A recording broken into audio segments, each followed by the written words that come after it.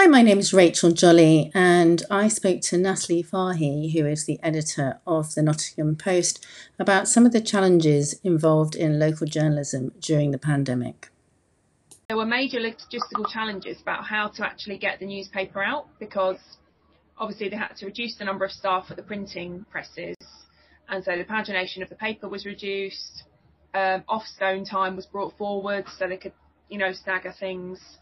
So there were all those kind of logistical challenges, and then there were things sort of outside of our control, like newspaper delivery. For example, in Nottingham, the police stopped someone who was trying to deliver newspapers and said to them,